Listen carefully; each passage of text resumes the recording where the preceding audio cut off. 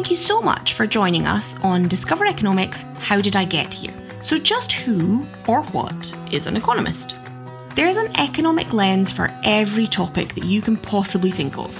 The economists in our podcast are motivated by a desire to change the world and their belief that better data and better understanding are key to achieving this change. I'm very excited and enthusiastic about learning more about what economics can offer us as a society and what are the options when it comes to careers for young people.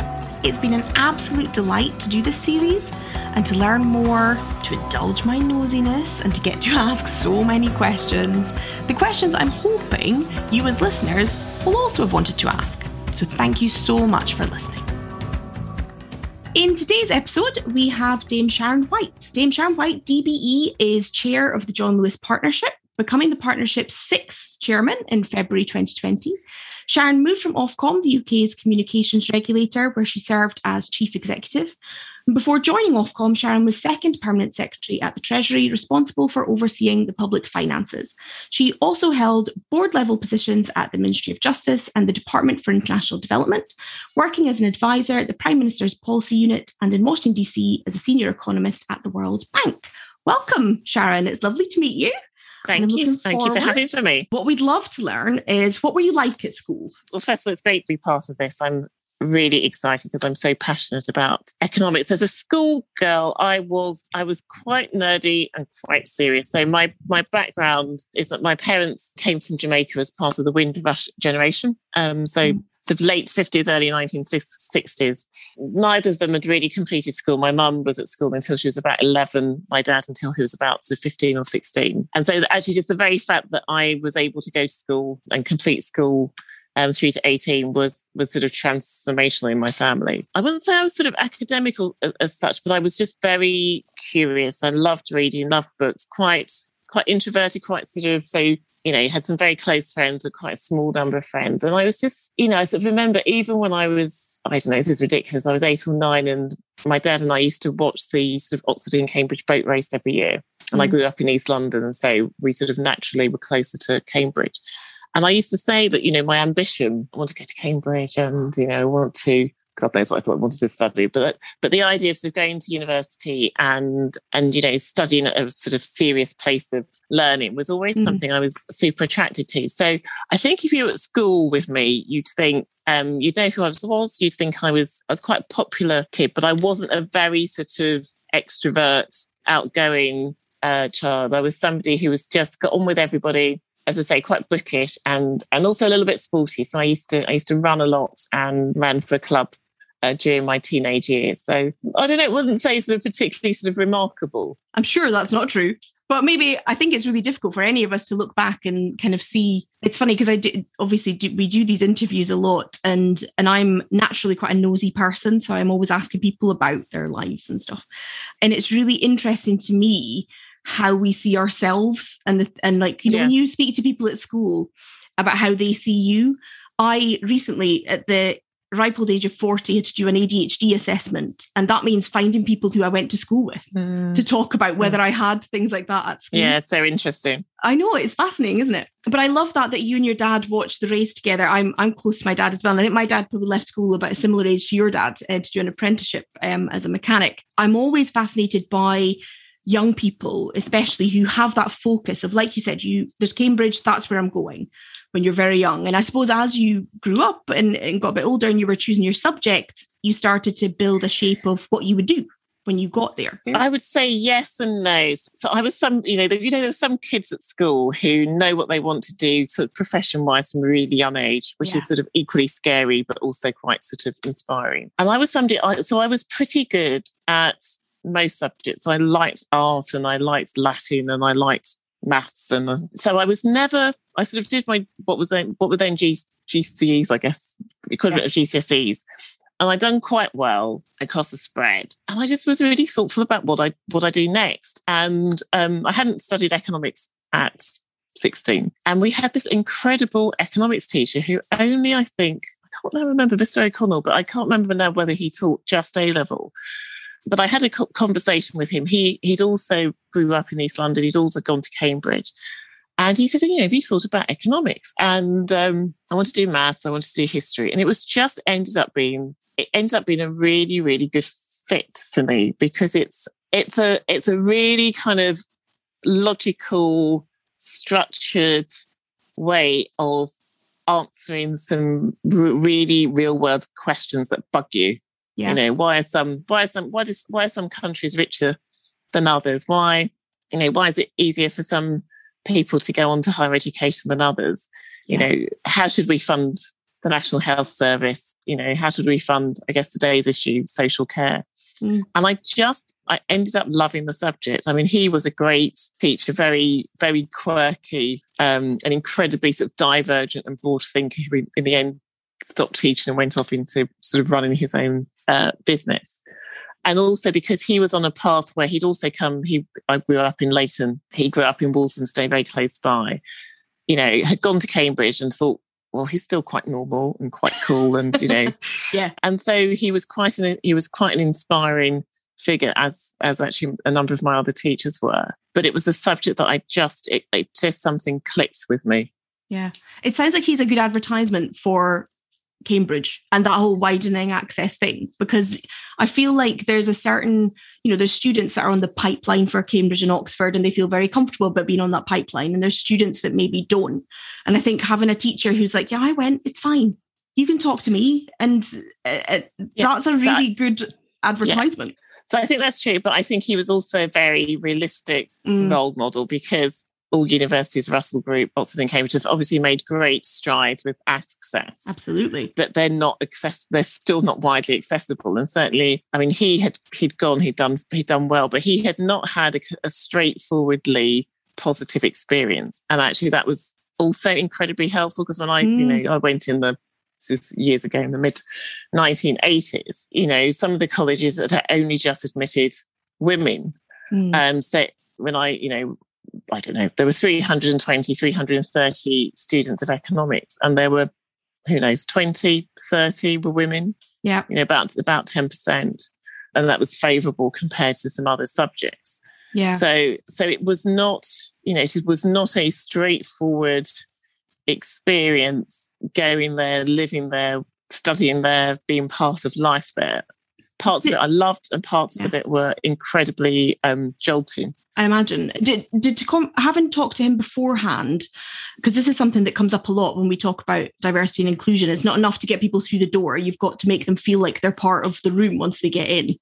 And I wonder if speaking to him and, like you said, having a realistic viewpoint of his experience, did that help you feel as mentally prepared as you can be at that age for that type of experience? I guess yes and no. I mean, I'm quite a sort of phlegmatic person by personality, and quite sort of glass half full and optimistic. So I would say to some degree, but nothing is quite the same as living. And it was amazing opportunities and breadth, and I have to say, for me, the freedom of living as an adult with your own money and choices and all of that was fantastic. But it was a very different culture from the one I had grown up in. And that's not to say there weren't fantastic people and, some very, very close friends that I made there. My husband was there. But it was very, very untypical to have had my background, and a friend I went up with who's now head of Jesus College, and another friend who was a doctor who studied at Churchill. We were three of us who went together from school, all from ethnic minority backgrounds, all sort of navigated ourselves in slightly different ways through those 3 years. I mean, I imagine that there's also, not just at Cambridge necessarily, but something we talk about in the podcast a lot is the advantage, one, to the field of economics, but the advantage of not coming from the standardized background of economists, and the kind of, obviously the different perspective, and that sounds like a flippant way of talking about it really, because everyone has different experiences. And I know you've talked a lot about widening access in terms of the class system in the UK, like different class backgrounds having better access to different jobs and different parts of the economy. Do you think sort of different backgrounds affect you, how you think as an economist? So I would say yes and no. I love this, that you have two sides of every question. I have two sides of every question. So interesting. So neurologically, So the way I think as an economist, I don't think it's actually, and I think it's partly being quite sort of interior and quite reflective. I don't think it's particularly out of the mainstream. So I spent a long time in my career in the Treasury. Yep. And in some ways, culturally, I was very different again from many of the other Treasury officials, but neurologically, the way you think about problems is actually incredibly similar. I think what's different is that probably the sorts of questions that you are perhaps interested in solving and getting to the root of may be different. So for most of my career, I mean, I've been very lucky, but I've worked in areas of the labour market. So jobs, why is it hard for some people to get jobs and to get on and to improve their wages? For people who it's harder to get work, women from some backgrounds, some ethnic minorities, etc., ex-offenders. How do you address those barriers? Now, maybe if I had a different background, I would be less sort of drawn to that world. I spent a long time also working in international development, and again, some of the issues why some countries, how do you accelerate growth in some countries? How do you get countries which start with some disadvantages to grow faster? So I think for me, it's more the problems that I'm interested in solving, I suspect are very reflective of my background, but actually how I approach an issue and as I say, what I almost call the sort of, the way in which my mind works or neurologically, actually, I don't think it's particularly, I think it's actually pretty mainstream. Yeah. But it's interesting you say that though, because I suppose it matters which questions get asked, doesn't it? It matters which areas get focused. Yeah, I agree. Choice of questions is incredibly important. Yeah, and like you said, making sure that there's a wide range of people in the field to make sure those questions are asked. I've got a question that I think most people find challenging. I'm going to put it to later, but I want to plant the seed because I want to ask you what you're most proud of. And I think this is going to be particularly difficult for you because there is a wide range of things that I imagine could come under that umbrella. You've worked for some really fascinating institutions like the World Bank, like you said, the Department for International Development, Downing Street, and of course, John Lewis, which has its own unique structure and say place in the British consciousness. If you'd known when you were at school that you were going to have these particular experiences and these particular roles, how do you think that would have felt if someone had been able to come and tell you when you're big?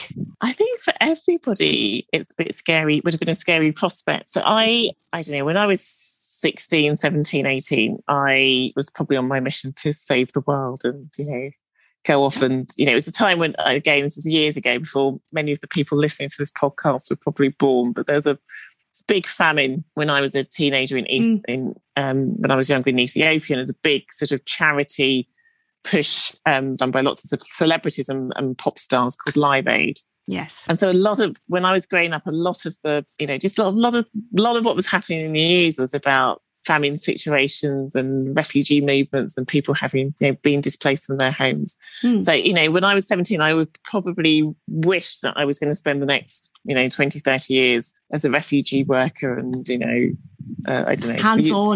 Hands-on humanitarian sort of effort. But actually, I'm much better, I think, at sort of having impacts on people through what I would call policy. So through decisions where you have broader influence.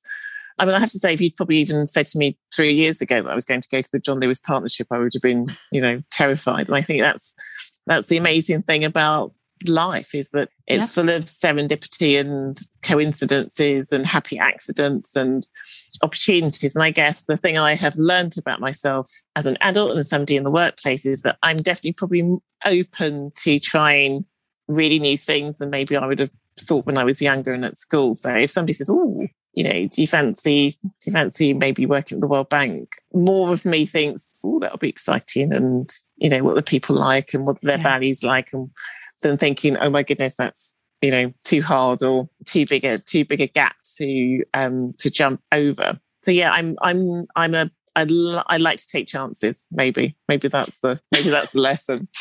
I mean, and not a bad lesson to learn. I have to say, I love getting older because you just give less of about. Like you said, you will take more chances. It's one of the joys. I speak to and mentor young women in the workplace quite a lot, and it's something that I could say, look, don't worry about getting older. It's amazing. Like if you keep healthy, getting older is the best because it's such a privilege. It leads me on actually to a question I had for a little later, but I listened to a lot of interviews that you've done, especially since taking over at John Lewis. And you talk about the importance of John Lewis as a business adapting to change. And it's something that we talk about. And, you know, on a personal level, in our careers, you know, adapting is key. And, you know, we've touched upon that. So I think for parents, sometimes that can be terrifying when you're looking at your child and you think about the future and just be a doctor. They'll always need them, you know, that kind of thing. And so for students now, they're making their plans and their choices for careers that might, you know, people say there are careers now that won't exist in 5 or 10 years. Well, I think some of them will exist, but they'll be very different. What advice or reassurance do you think you can give them and their parents about the process of career change and that kind of adaptability? I don't know whether it's advice, but I tend to have quite a different perspective. And you know, my kids are teenagers and I can hear from some of their friends, they, you know, already thinking about CV writing. I think, oh my goodness, you're only 16. If we're lucky, it's a really long life.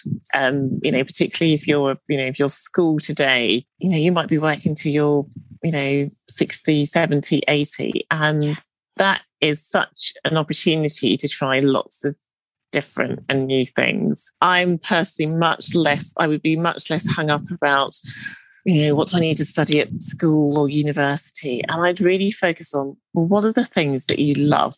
You know, what are the things that you love to do that are going to get you really excited? And some of those things may be nothing to do with the sort of academic subject matter in front of you.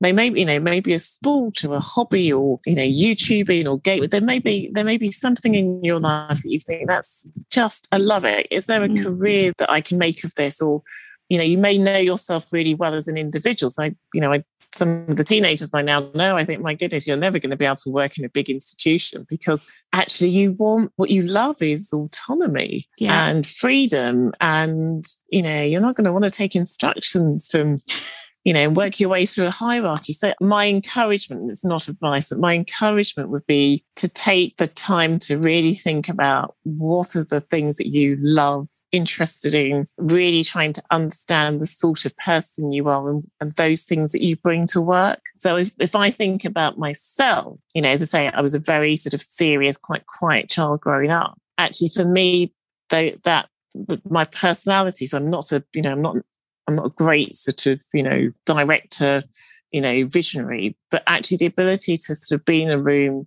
and listen and really hear what people are saying and play that back and then take things forward has turned out to be something I love to do, but incredibly important in my career. And I'm keen to get things done. And that sort of energy and focus to be quite sort of practical has turned out to be really important. You know, it may not be the cleverest or the most expert person in the room, but there are other dimensions that have turned out to be really, you know, pretty effective in a workplace. And I think the whole conversation around careers, it needs to be broader. More like values and skills driven, like you said, like what do you value and what are you passionate about and what skills do you bring to the table and do you want to develop and where might that take you? I mean, it's partly skills, but it's also what are your personal attributes? What is it about you that you know you're going to, that you know, are you a puzzle solver? You know, do you love puzzles? Do you, you know, are you great with people? You know, are you best solving a puzzle with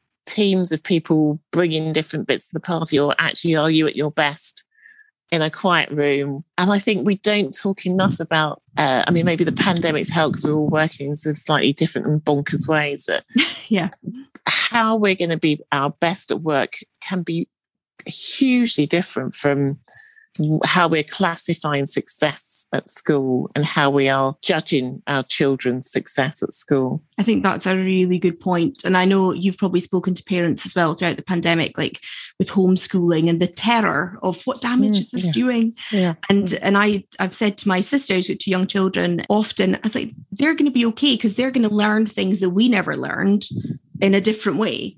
And my area that I work in is digital skills, and I work with people of all ages and all different types of businesses. And it's that thing of when I'm trying to teach someone something that they're terrified of, usually, it's exactly what you said. Well, what is the thing that they already do in real life, if you like? Exactly. And then just connect that to what it is they're trying to get to. And that's where you find that people go, oh, right, yeah, well, I'm really good at that, when they didn't realise. Totally. And try some things. So, I talk to parents who are saying, I'm desperate for my son to be a doctor. And I think, well, the great thing is, particularly as we are working more flexibly, is that the choice that you make at 18, 20, 25 doesn't define you for the next 30, 40 years. Try some stuff.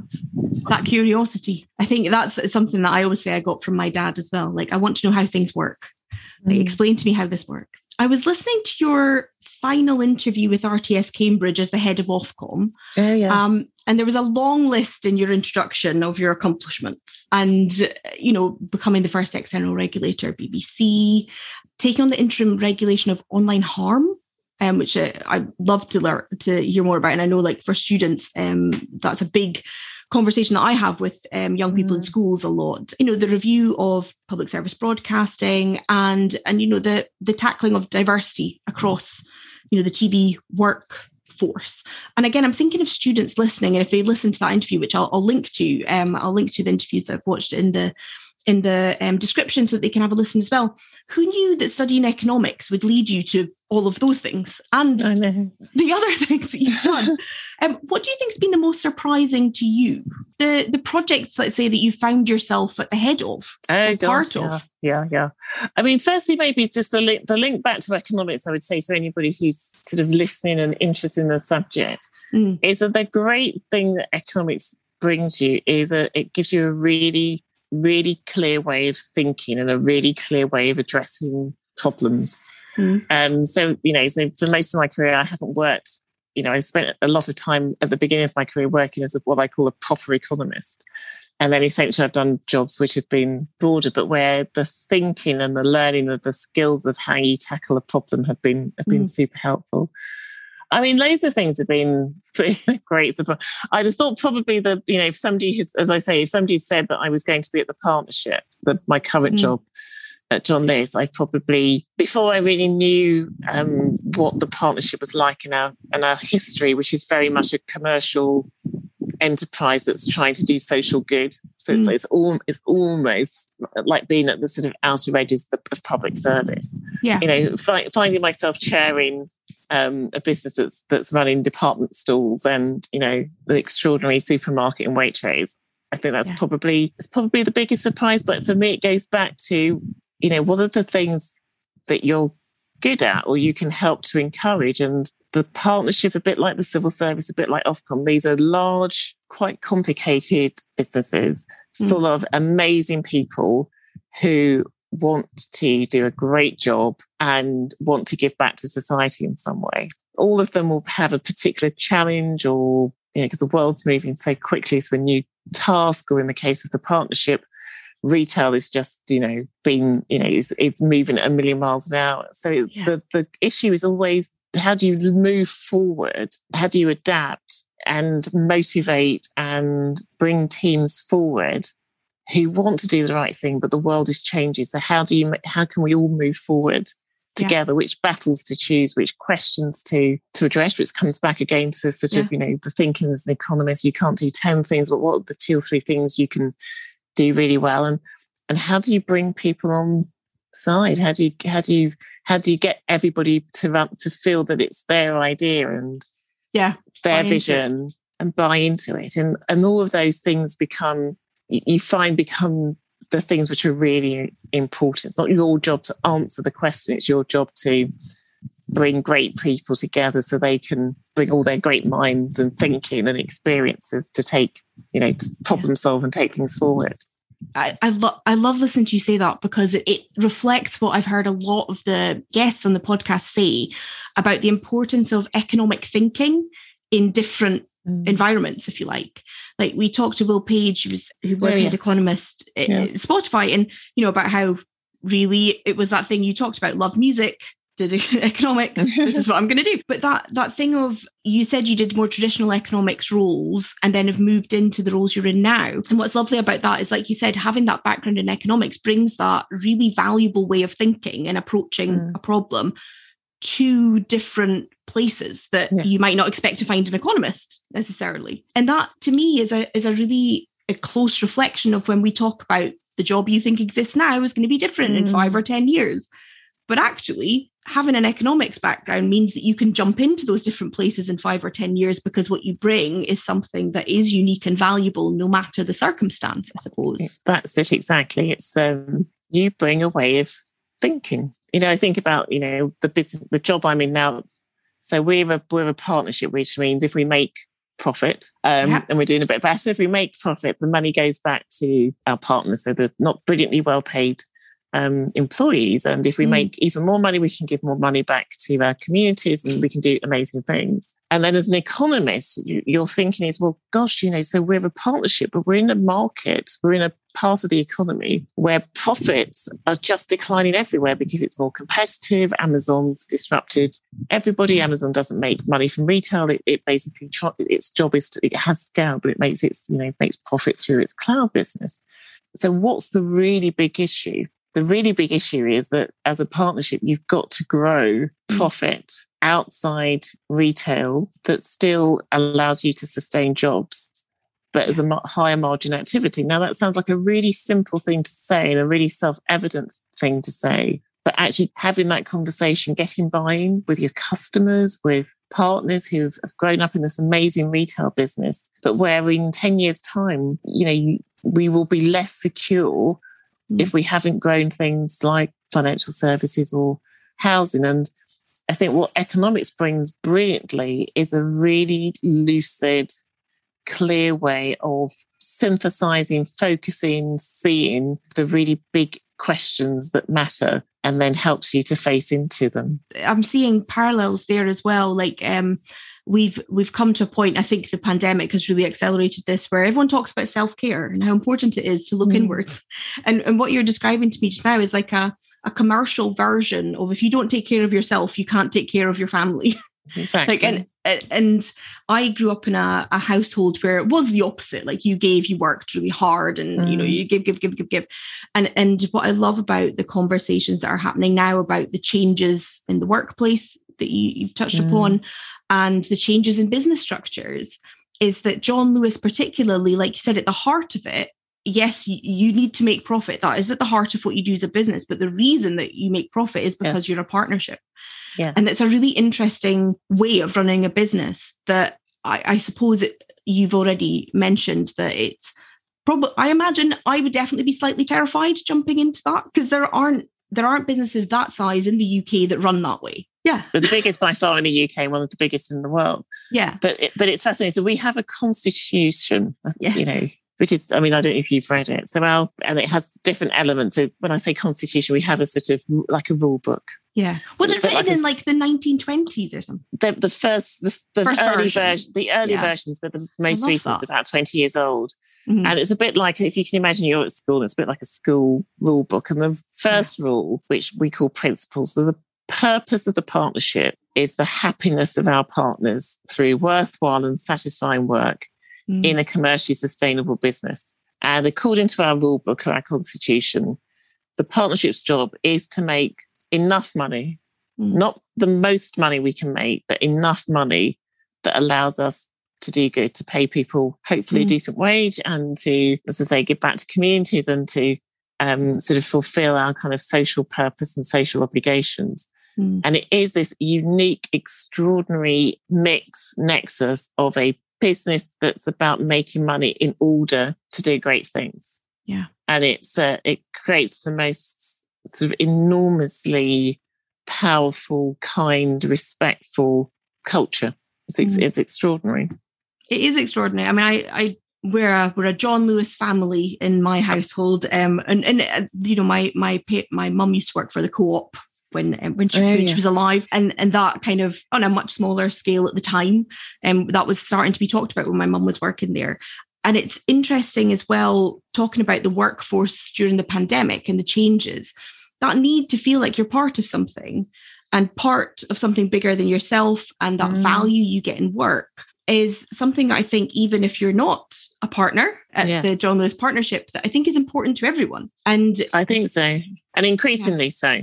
Yeah, I agree. I mean, we sometimes think of ourselves as the sort of the first, purpose-led business. Obviously, as you say, with the co-op, there was a big sort of mutuals movement, but it's fascinating, but also very energizing, very inspiring that so many businesses are talking about, people before profit or planet before profit. People want to shop with businesses that have got more than a purpose than simply filling bank accounts. People want to work for companies where, again, of course you want a decent wage because everybody wants a decent life, but actually you want something that's more than that. Yeah. And you touched upon it talking about your, do you say your sons and their friends? I, as well, speaking to teenagers, that is front and center for a lot of young people who are about to go into the workplace, and young people are already in the workplace. And one of the things that I've really enjoyed about interviewing economists on this particular subject about the labour market is that that's a big question for all economists, is how do we make this a little bit more possible for everyone in the economy, not just if you work for certain organisations. And again, I'm thinking about students listening right now because, like I said, Discover Economics all about widening access and feeling like you're part of, like you said, the idea and the thing that gets moved forward. Something I love about Waitrose especially, and I think John Lewis have done this as well, is, had idea and innovation management programs where all members of staff get to feed in to the big ideas and the big solutions. And I love that because it makes everyone at every level feel like their input is valuable. And I think about students listening right now and maybe thinking, this all sounds amazing, but I don't have anything actually that is that valuable to say. And they might not right now. I don't want to put too much expectations on a 16-year-old, but equally, you might have the most valuable input to an idea. What would you say to them? I mean, everybody obviously has something important to say. I think it's been in an environment, whether that's school or work, where you're encouraged to speak up and then you can see what impact that has. So I think in my business, we employ lots of 16-year-olds. So in Waitrose, there are lots of, in fact, if you're interested in coming to Waitrose, do let me know. You might, as a Saturday job, so you're at school during the week, maybe you do 3 or 4 hours on a Saturday or 3 or 4 hours on a Sunday. You'll have a great idea about, do we stock the right, sort of food? Because you may have a number of customers who come in and say, I wish you had, this brand of bread or jam. And actually that could end up being a huge idea because actually we're missing being able to really serve our customers in a particular way. Or you might think the way in which we set up some of our systems look a bit inefficient because you'll have lots of great ideas, or you might be very, much more digitally savvy than some of the people you're working with, and again have some great ideas about how we might communicate and really get messages and news to our customers and to other partners. So it won't be that you will be short of great things to say and things which really matter. I think the question is how as a business and how as companies we can really encourage that, and how we can take all that amazing things you've got to say and then demonstrate how it is then helping to shape some of our business decisions, or indeed saying, well, actually that was a great idea, but we've done something similar, or we're going in a different direction. So you're still feeling heard, even if the particular idea it's not the right time, or maybe it costs too much. There are some other reasons why it can't be. And understanding what those reasons are, that's valuable to them as well. Yeah. So we, I mean, this is going to sound sort of maybe strange to some listeners, but the partnership has its own sort of equivalent of the House of Commons. So it has its own Parliament. So there are councillors, so there are people who are elected, and they form a group, about 60, 65 of them, and they debate issues in the partnership, what's going well, what's not going well, how partners are feeling. And then twice a year, I sort of have a session in front of council, and they quiz me for 2 or 3 hours. It's called Holding to Account. So I'm held to account for the performance of the partnership, commercially, how much money we're making, how kind we're being to partners. And then they vote as to whether, they have confidence in my continuing as chairman over the next 6 months. So that might be a very particular example, but it's a great example where an individual's voice and what the things they feel are important and what they've got to say kind of gets carried forward. Then there's an elected representative, there's a councillor who then will take their views forward. And then collectively, the partnership, so all the people who work in the partnership are then able to say, well, actually, Sharon, this is what we think you need to change, and this is what we think you need to fix. And that's going okay. So carry on doing more of that. So it's, as I say, we have a very, very strong history as a democracy. Yeah. But I think more and more businesses are trying to find ways and excited to find ways to hear from their workers. Yeah, it's so important. And I think as well, it just goes back to that, knowing the right question, not knowing the right questions to ask, but having enough different people in the room who will ask random questions. I love what you said about, having young people in, say, a supermarket who will feed in an idea and it might not go ahead, like you said, for various reasons. But it's like everyone, I bet parents and teachers listening have been in a brainstorming room where you're terrified to put your idea across because you know that it'll get shot down. Like, you have to be in an environment where that is encouraged. Exactly. And it's okay to have a lot of terrible ideas until the good ones kind of come out. Yeah. And I hope that students listening understand that.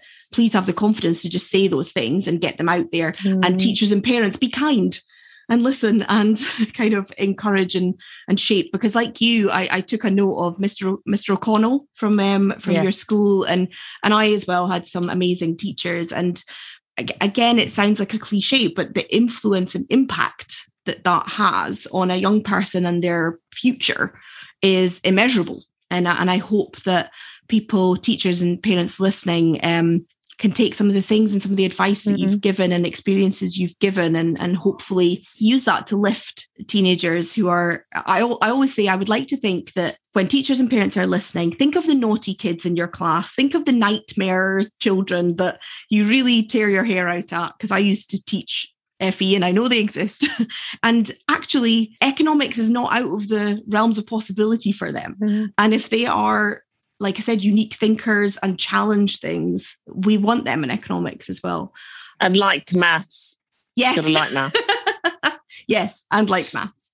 We'll just add that in as an addendum. I know we've run out of time, and I'm so sorry that we've run out of time because I could ask you so many more questions. And I really, really thank you so much for taking the time to talk to us today. It's been incredibly useful and valuable. Thank you. It's great. Thank you so much. And that's that for that episode. Thank you so much for listening. We hope you enjoyed it. And if you want to get in touch with any questions, please visit our website, discovereconomics.co.uk, where you'll also find loads of useful resources. And if you've enjoyed the podcast, remember to go to Apple Podcasts, rate and review. Also remember to subscribe through whichever podcast app you're using so that you always get any new episodes as soon as they're published. See you on the next episode.